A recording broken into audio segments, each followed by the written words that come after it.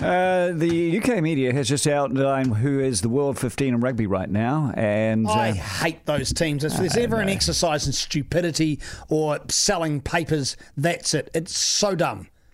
It's incredible that people even engage in something like that. Oh, wait. Okay. Why would they? All right. Well, what does it matter? Okay, I won't. I'm sorry. I know, because only one All Black. That's why New Zealand Brody papers, Retallick. are producing this. They've been.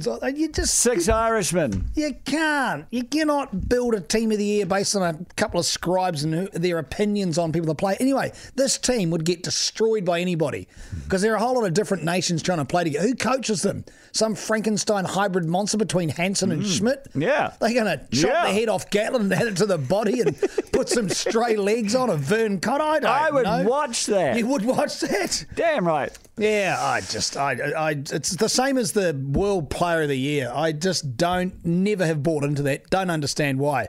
I understand that at the end of the year, players probably like to sit together in chimp suits and have a couple of beers with each other, and that's beyond it. For a series of people to go, that is the best rugby player in the world this year, and then you go and find out that the own local unions don't even vote the same person the player of the year. It's someone completely different.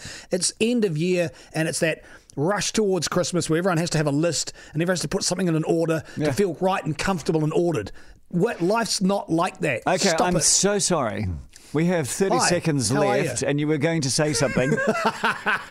Can you say it in 20 seconds? The most keenly anticipated All Black team of the year is going to be announced at 5 o'clock. Who cares? Who's left to play? That's the big thing. Who's going to be there? Yeah, We'll they're all find out. tripping around Rome right now looking at the sides. They haven't come home already. Exactly right.